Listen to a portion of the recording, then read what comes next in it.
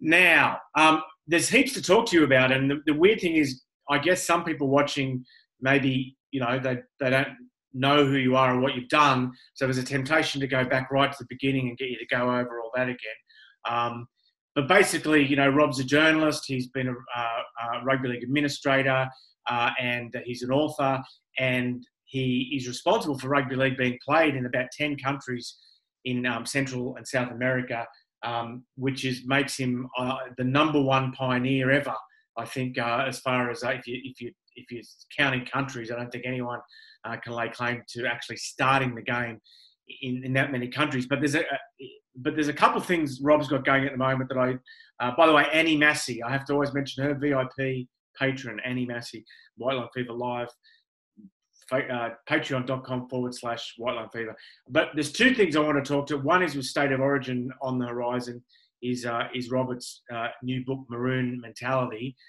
Welcome, Robert. Can you tell us a little bit about what Maroon Mentality is about, where the idea came from, how you're executing it, how you're putting it out, what sort of reaction you've got? Sure. So really, as opposed to all the books that focus on Mal and Wally and Alfie and the main Queensland stars, this one encompasses all 203 State of Origin players to represent Queensland since 1980. And really, it's a look at what formed them, what were their formative experiences before, say, the ages of 18 to 20, that then went on to shape their life. And I guess the thing for most of us who've enjoyed rugby league or played rugby league, we wondered what separated those guys who got to play State of Origin from the rest of us and what contributed to their mental resilience. And it's an interesting look at, some of the things that tested them, and also some little bits like hidden family history. We go back, many of them through several centuries, to determine where their families came from and some of the interesting characters in their ancestry. So it's not so much about the tries and the goals scored or who was the hero on such and such a day, but more about, I guess, almost like a child's psychology, look at where they all came from and what shaped them as people. And this sounds like an enormous endeavour. So how from conception to execution to release, like what sort of period are we talking? I really punched this out quickly. Like, when you say conception, I did think of it like many years ago, but from the moment I wrote the first chapter to the last, it's probably about 3.5 months. Wow. I set myself a schedule where I was up at 4 o'clock every morning, and I would probably finish writing about 8 o'clock at night, and I did that for 3.5 months straight. So I was very disciplined compared to how I have been in the past. My previous book took me about 15 years. Yeah. I'm nowhere near that discipline at the moment. Like, I've kind of got words down in 2 tribes, and I have the requisite number of words, but not the requisite amount of content where the story tells itself. And I'm now going, an hour here, an hour there. I really need to go back into that level of discipline. I can't possibly hope to achieve that level of discipline that you've shown. So tell me about, and just from the people out there who are involved in publishing and merchandising and writing, tell me about how you decided to get it printed and how you decided to market it and what formats it's available in. Sure. Yeah. Well, I guess I really took the approach that I wanted to make sure it got out there and in the right time frame. So I took as much of it into my own control as I could and published with a small publisher where I basically controlled everything, retained the rights. And as of today, I've actually signed with that to go to a bigger publisher. So congratulations. That's one of the benefits. Yeah, cheers. So was able to reap the rewards of doing a bit of self-marketing and just putting it out there. And thankfully that's been seen and maybe opens the door for a few more projects down the track. I'm going to make sure I don't ask yeah, definitely. Keep talking. What's that?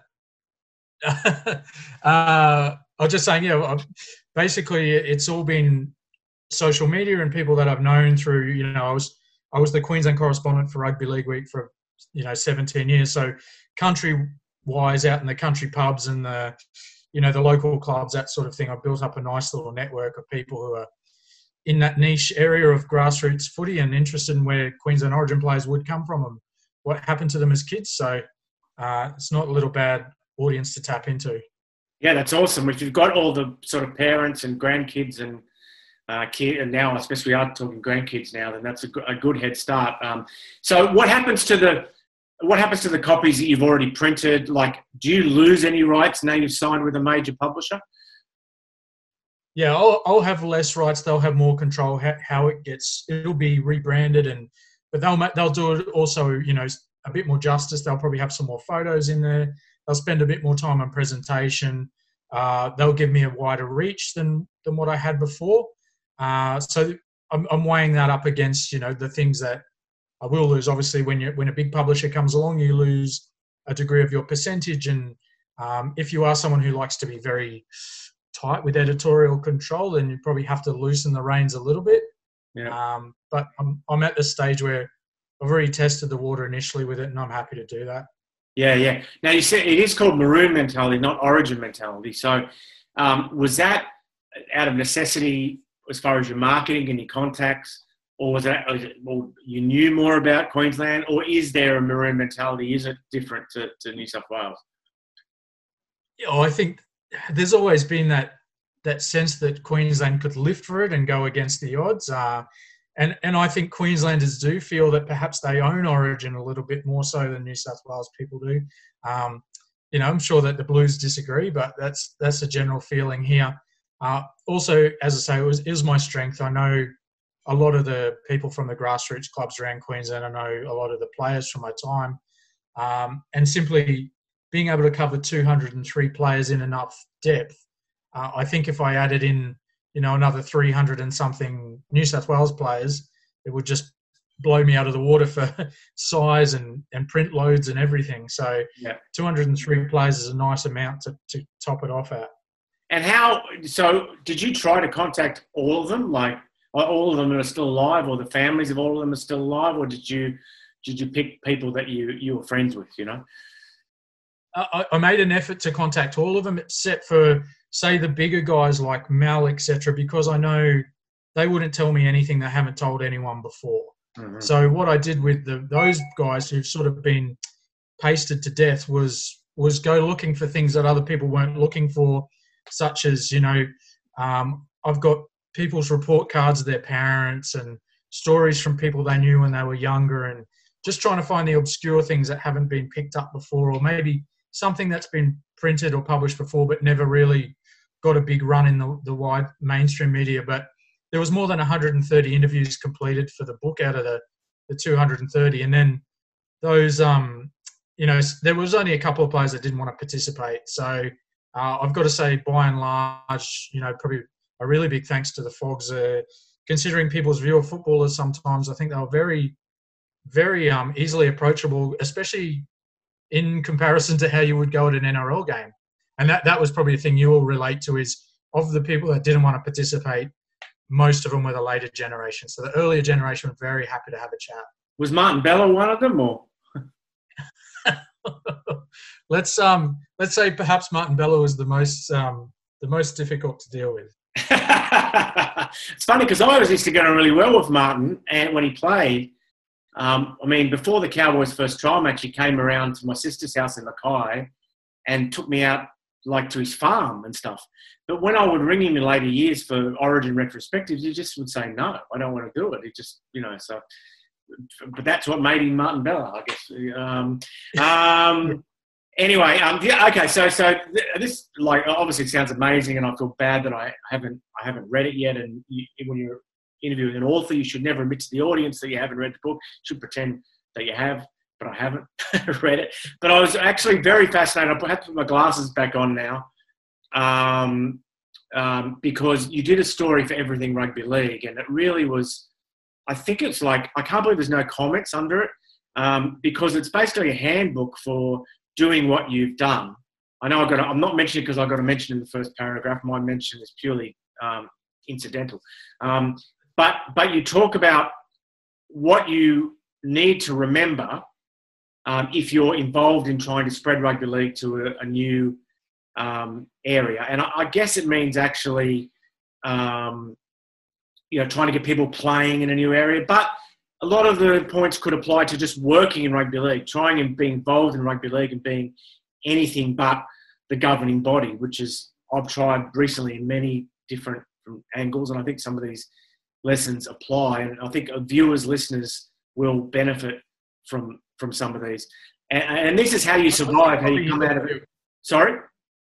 Even if you probably weren't talking about rugby league, I think some of these are probably taking any product to a new market kind of lessons as well. Yeah. So if we could go through them, and the first one is focus on the community impact, not personal impact. What do you mean by that, Robert? Basically, I just, like, I always wanted to go in there and just show it was possible.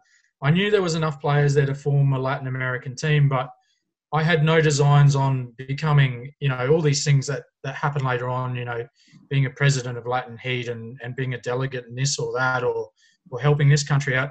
I just basically wanted to be someone who showed it could be done, and then probably throw my hands up in the air and say, there you go, there's a template for it. But I was perhaps a little bit unprepared for how well resourced the International Rugby League was with personnel and with funding. So my concept that I could prove it could be done and then someone would take it off my hands and run with it was perhaps a little bit short-sighted. But I think by doing that approach and then thinking, I want to form a 9-a-side, then I'd like to form 13-a-side, then individual nations, one thing just fell in front of the other, and it all sort of tended to take care of itself. And the long involvement that's now 8 years or so, I guess, has come about as a result of just putting one foot in front of the other and completing those little steps rather than having designs on wanting to ascend to a certain position or have control for a certain number of years. It just came about through wanting to do something for the community, and that was a byproduct. And that didn't show. I just had to get up and close the windows because there's some ambient noise here. It's a digger. Did that change when you saw the landscape? You just held on to that throughout, or did that evolve? Was that a kind of like a reinvention of your approach when you look back? You know what I mean? Like that you didn't want. It wasn't about yourself, and you just wanted to prove something could be done. Is that a conclusion you arrived at, or was it a conclusion was it an aim that you had at the start and you stuck to? I think at the first part it was a conclusion. As I say, I wasn't prepared that I had to stick around and see it out after I sort of showed it could work. And then afterwards, I wanted to stick to that mindset because I saw that it worked, and it allowed me not to get too far ahead of myself. And I'm still a little bit uncomfortable with. There is a balance. Sometimes you have to self-promote a bit because no one knows about what you're doing otherwise, especially in Latin America where I'm one of the few people who speaks English, natively. So a lot of the things that happen over there just never see the light of day. But when I do a little bit of self-promotion, it tends to deflect or reflect of what's happening there. So you do have to become comfortable with that to a degree. No, don't try and stay in power, try and stay useful. What do you mean by that? Oh, definitely. I think this is probably the most important one is, you see a lot of people come in and they say, well, I started rugby league in such and such a country, therefore I should be the president, the national coach, whatever else it is. And I think I've heard people before when they say, oh, I think such and such is going to take over, or I think I deserve this position, but someone else is going to come in and do this. It's probably completely the wrong mindset because there's very few people get paid in the game. And if you're a volunteer, people's need for you only extends so far as you're useful. So if you really want to be involved at the forefront and all the interesting things that happen, like, the World Cup opportunity that's coming up is amazing, but I know I could be replaced tomorrow in an instant, no matter how much work or time I've put into it at all. And you've just got to be able to cop that on the chin, I guess. If a country doesn't need you, they don't need you. And it's got to be what's about the best for rugby league and not about your own ego. Like, I have had people before come up and say, well, I've been involved for 4 or 5 years. Why aren't I, selected for this team? And rugby league's an unforgiving sport. You've got to be amongst the cream of the crop and be able to, prove that you're of major use and benefit to the organisation and to be able to grow the sport. Otherwise, it leaves you behind. Volunteers don't get severance packages, do they? There's no NDAs or sometimes they might force that upon you. But okay. Keep money out of it as much as possible. What can you say about that? I just found, for me, and it probably reflects my personality as well, is that I'd really tried to leave any sort of, trying to make money off the players out of it, or I'm not a fan of charging fees. I would rather raise everything in sponsorship or collect it through fundraising, etc. There are people out there who want to run it, and when they receive a lot of footballs from the IRL or from the Asia Pacific Rugby League or Rugby League European Federation, they will on-sell those balls at a cost. Little practices like that, which probably does make some monetary sense, and you do have to keep yourself afloat. But I think if you're charging the end user, you're inevitably going to drive down interest, and people will see you as a bit of a money-hungry person. And then, of course, as we talked about, struggles for power. The more that people think they're going to become rich by running the game, the more people want to take over that have no idea of running the game. So it's something you've always got to be careful of. This is great. This is great format. I'm glad I scrambled to find this story online before you called. Be true in your intentions. Can you speak about that a little bit? Yeah, that probably just reflects a bit more of the last, in that if you're going in to develop the sport, make sure you're doing it because of that, not because you want to, be the new kingpin in the new country, or you want to make a couple of quick dollars out of it, or it's a segue to opening your business or those type of things. I think if you go in there and you're someone who genuinely loves rugby league and you want to see more people playing the game, then just let that hang out and be open and try and help people out as much as you can. Yeah. What if your intention is to help open a new business or or get a longer email list? You've got to be open about it, but I think the longer email list is not probably going to win too many friends. I think if you want to open a business, it's fair enough if you're upfront about what you're doing. But yeah. Okay. Be fiercely loyal, but don't believe this will always be reciprocated. That's obviously comes from experience, I guess, and maybe a few specific experiences. Yeah, definitely. I think, loyalty counts for so much in rugby league, on the field, off the field, and it's best that you try and find people that you have a level of trust with and stick with them through thick and thin.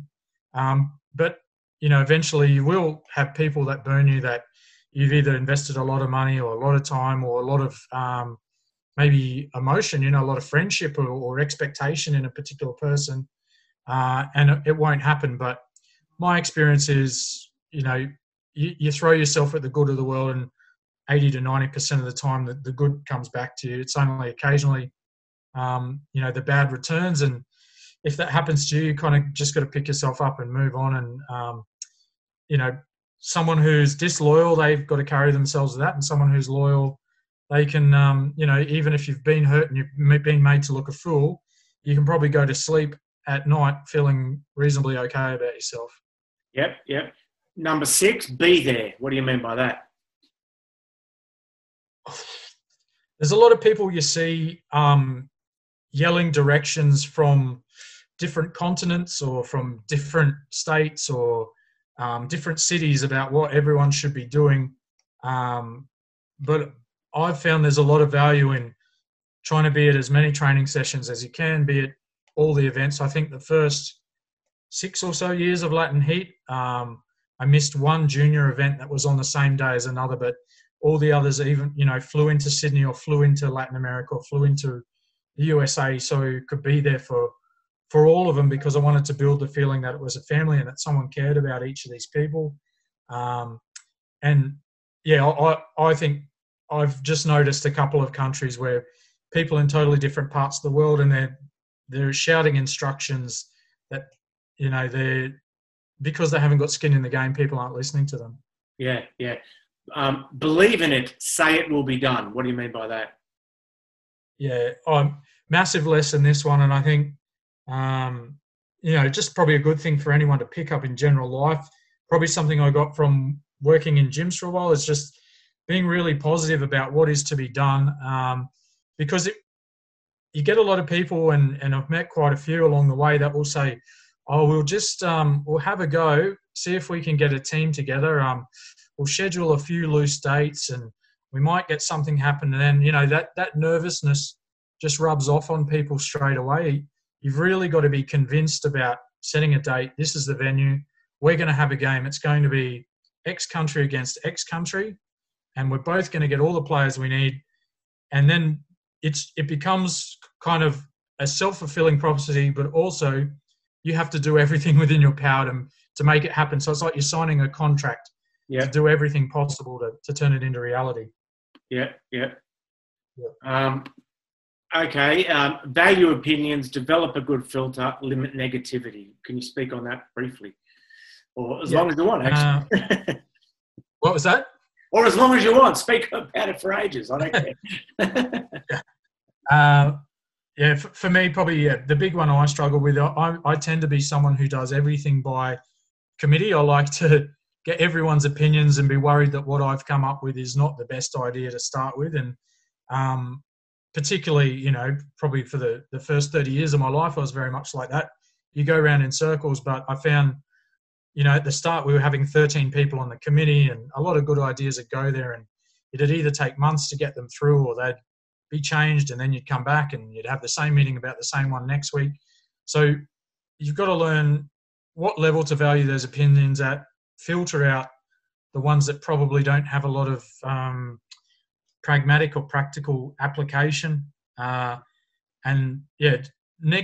I think, is a huge one. Like, you will find some people that are just fixated on being contrarians or, naysayers about whatever is going to occur, whether that's within your organisation or the way that the rest of the organisation's treated. And I've seen, particular teams where that mindset, it filters through to the players, and then suddenly, the world's against us and this isn't happening because everyone's against us. And again, it becomes a self-fulfilling prophecy. And if you think that way, most times it will turn out that way. So I think in grassroots and development sport should be a beautiful thing, a wonderful thing where you're full of a lot of positivity and leads to positive life outcomes. So surround yourself with positive people who find answers to problems and not problems for answers. That's a good one. What about constantly self-analyze how you are holding the team or sport back? That must be difficult to do when you feel you're on a bit of a roll and you feel things are going right, to still be looking, what am I doing wrong, Yeah, I'll be honest, I probably do this every week. It gets to every Thursday, Friday, and I think about what have I done this week that has held the organisation back? What could I have done better? Could someone else have done a better job, etc.? I think it's been pretty healthy in all respects, but I do mention in there, and I think you've touched on this once before, is just about some of the people who are deeply ingrained within the game probably have held it back without even being conscious of it, because you tend to limit yourself to what your technological level of knowledge is, or what your knowledge of finance is, or I think, some places out there, they only want a certain level of player to play because they know that once it gets to an elite athlete level, that there's probably not going to be room for any of them or their friends or the people they've worked with since the start. So subconsciously, they don't go looking for a higher level of athlete or more and more people, because they know if there's 8 teams compared to 4, then a lot of their friends are going to miss out on the national team or the rep team, etc. But I don't think people do that on purpose. I think it just kind of happens because they're limiting themselves to what they see around themselves. It sounds like you're pretty good with transitions, though, Robert. Like, you're good at, like, this was part of my life for like 5 years or 10 years or whatever, or a year or 6 months, whatever. It consumed me, and now I'm just going to move on to the next project, and I'm not going to look back at all, which is not common. People crave routine and they crave familiarity so they can organise their day. You know what I mean? I guess it's not a real common trait that people have. Maybe part of it is personality, but I think also it's a learned defence mechanism as well, because as I spoke about, those people that go into countries and say, I set this up, I should be the president, I should have the rights with the government, etc. The only place you can go from there is down. If you think you're top of the game, you're going to get toppled at some stage or other. So that day is going to come for everybody. So you're best prepared and be able to see it from a practical point of view of how you remain relevant, rather than just trying to enforce that you are relevant. Yeah. The other thing I've kind of been grappling with recently, it's not like I'm giving my own, I'm on my own couch and I'm my own psychologist, but the world is like full of possibilities and there's so many cool things to do, and you don't want to limit yourself by discounting any of them. But if you're thinking about them all the time, you kind of get nothing done. You know what I mean? Like, you've got a book on the go, and you're obviously taking Brazil to the World Cup, which we'll talk about in a minute, and stuff like that. And you almost have to control your own excitement sometimes about all the stuff, and not sort of reflect on your own enthusiasm or excitement too much, and actually just go ahead and do those things. You know what I mean? It's a weird. Now I'm sort of talking about my own personality a little bit, but you've got so many different things on the go, and that is they can be good things or bad things, but even if they're all good things, it's still a challenge, isn't it? Yeah, I think it's you're 100% right to reflect on yourself, because I think both of us as rugby league tragics, we've got that degree of obsessiveness about us. So it's what drives you to become a good rugby league writer, because you remember all these nuanced things that nobody else has, bothered to remember or could remember. But yeah, absolutely. You take on so many challenges, and right at this moment, I am at a point of starting to rationalise those, and perhaps a little bit of a scoop. But I don't think we'll see latent heat exist, past next week, maybe. So really, yeah. Why is that, Rob? So, because basically the people who are left as directors have got so much on their plate, and the Latin American Federation is being talked about by the International Rugby League. It'll effectively formally replace what was a volunteer charity organisation, which is a good thing. Yep. Rather than being those old haggard men who are clinging on by our fingertips, then it's best we say, great job, we got it to where it wanted to be.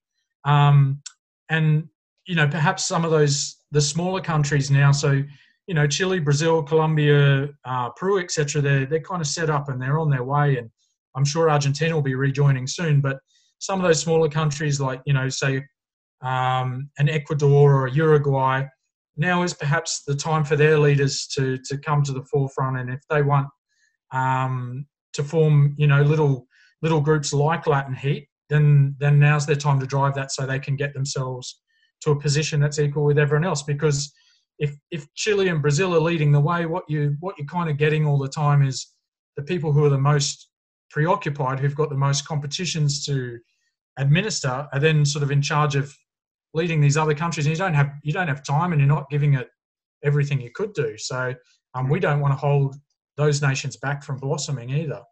Now, I want to move on to Brazil. We haven't got all day, but I do want another kind of more esoteric thing, which I spoke about with Tony Collins on this show, is what is rugby league really when, we look back 125 years to the George, and that was a division, and it was purely an administrative schism where the sport looked the same for the next sort of 7 years, more or less.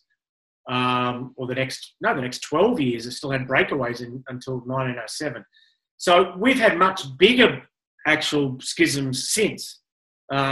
Hugely different things where the rules changed, and we had obviously two competitions in Australia in 1997. But we've got the amateur game and the professional game in this country were in separate camps. We've got 7-a-side, 13-a-side playing under different rules. So I guess we kind of venerate 1895, but in many ways we've had bigger stinks amongst ourselves since. And the only thing that really defines rugby league, well, looking at it objectively, the only thing that really defines rugby league is it's run by rugby league administrators. Otherwise, it's just some people chasing a pig's bladder around the field. And so from your point of view in trying to develop the sport in new territories, within the structures of rugby league and within the structures set out by the International Federation, which themselves change all the time. And this actually, your answer to this might actually, even though I don't know what you were doing in 1997, but your answer to this might actually get into my book, is you must have contemplated the whole concept of loyalty and disloyalty to the sport very carefully in your journey, and that if I go outside the structures set down by the local federation or the international federation, am I being disloyal to the sport, and has this ceased to be rugby league? What makes it rugby league, and what actually is loyal and what is disloyal in your understanding? Wow. Yeah, definitely I've considered that, but geez, man, that's a really hard one to think about. But mate, when you talk about Brazil, what sort of brings it to the forefront is many of our leading players always say to us, I just wish no one would talk about rugby league versus rugby union. Like, they don't see any problem. They would come and play rugby union 3 days a week and rugby league the other 4 days a week, and they don't have any issue at all. And I absolutely hate when people from Australia and from England or from New Zealand hop on to all these developing nations and say, you have to say rugby league, and it becomes this sermon of semantics about how important it is to have this second word. These people couldn't care less. They want to play the game because they love sport. They love being active. And a funny thing with Brazil is that the women play sevens. There's very little 15-a-side rugby union. All the club competition is sevens. So for them, rugby league is, it's extremely similar to what they're used to. And for them, it's a little bit hard to understand why there's two organising bodies. But for us, we're very lucky because some of them are bringing across skills which are exactly what are needed for the task at hand. You go back to, you said about what's loyalty and what's disloyal. I remember writing an article when they first cancelled the Emerging Nations World Cup and said that there were people out there who were saying, why don't we take the game away from the International Rugby League? Because, the Emerging Nations in particular didn't feel like they were being listened to. But as much as I reported everyone's views upon that, I just feel that so many people have volunteered their life's efforts into making it grow as one that it's quite maybe selfish to rip it away and go in another direction. And it's easier and more of not easier, probably more a sign of integrity to change the sport from within. And I think particularly at the moment, the last 5 years, the sport has shown that it is willing to transform itself, and people will listen to you at the top level if you go about it the right way and follow the right channels. Like America's federation, I don't think if we had the same power structure as 7 years ago, that we would be talking about that for another 20 years. So, but people are open to that. There's Chile got a chance to qualify for the Men's World Cup. Brazil got a chance to qualify for the Women's World Cup. If we want to keep whinging, we probably don't have a lot left to whinge about. So yeah, because you just keep subdividing. So I guess the where the line needs to be drawn is you kind of, if you're so dissatisfied that you just cannot work with the current administration, then have a break until the administration changes, or just go away. You know what I mean? That maybe that's where the line is of what loyalty is, and it is who's running it now. That is what rugby league is. It is defined by its administration, and and you may not like it anymore, but you are free to not like rugby league anymore. It's okay. You don't have to. You can just go away and like something else. You know what I mean? So, try and change it constitutionally, from within. Most of these organisations have a constitution and a board, and politicking becomes part of the game. You've got to, if your voice isn't being heard, then you've got to take that to a higher authority or get people on side and change the structure from within so it does benefit everybody after a while. Yep, don't make the same mistake they made in Huddersfield 125 years ago. We'd all be one happy family. Don't do what they did. Don't be that guy. Finally, Brazil at the Women's World Cup. You're the team manager. I think you've had some sponsorship announcements recently, or you've got some coming up. So can you just give everyone an update on that? Yeah. So Agrimix recently come on board as our sponsor of our back of our jersey, and they're a Queensland-based company that deals in pastoral seeds, which is probably something a bit different for rugby league, but obviously Brazil's a very big agricultural company, and a nice little story to that about how their in-house scientist, he grew up in a small farming town in Brazil. He used to sell water at the lights to get a bus to training, and once he got the job over here, he's got 3 universities degrees, a master's, etc. So, he's a successful person in life. And now he wants to give back. So they'll be on the back of the jerseys. We still do have the front of the jerseys available. And in comparison to what you can get with most teams, I think to be on Brazil's kit when we're a little bit the flavour of the month, it's very easy. Like a short spot, you're starting at like US $2,000, which is nothing to be on all games BBC live streamed, and 1/4 of the national population of Australia watches every game. So there's a chance there. You don't have to be associated with Brazil. You could be someone who's in the Australian market, in the English market, and it just goes to more of those. It allows you to hit 2 or 3 markets at once rather than just your domestic market. That's awesome. That's awesome, mate. And are there any sort of channels, or I guess you want to tell people how they can contact you if they want to sponsor Brazil, or how they can get hold of your book? Go for your life. Sure. So probably the best and easiest way is you can look for Brazil Rugby League on Facebook, Brazil Rugby 13 on Twitter, also on LinkedIn. So you can message us there or want to find out more information.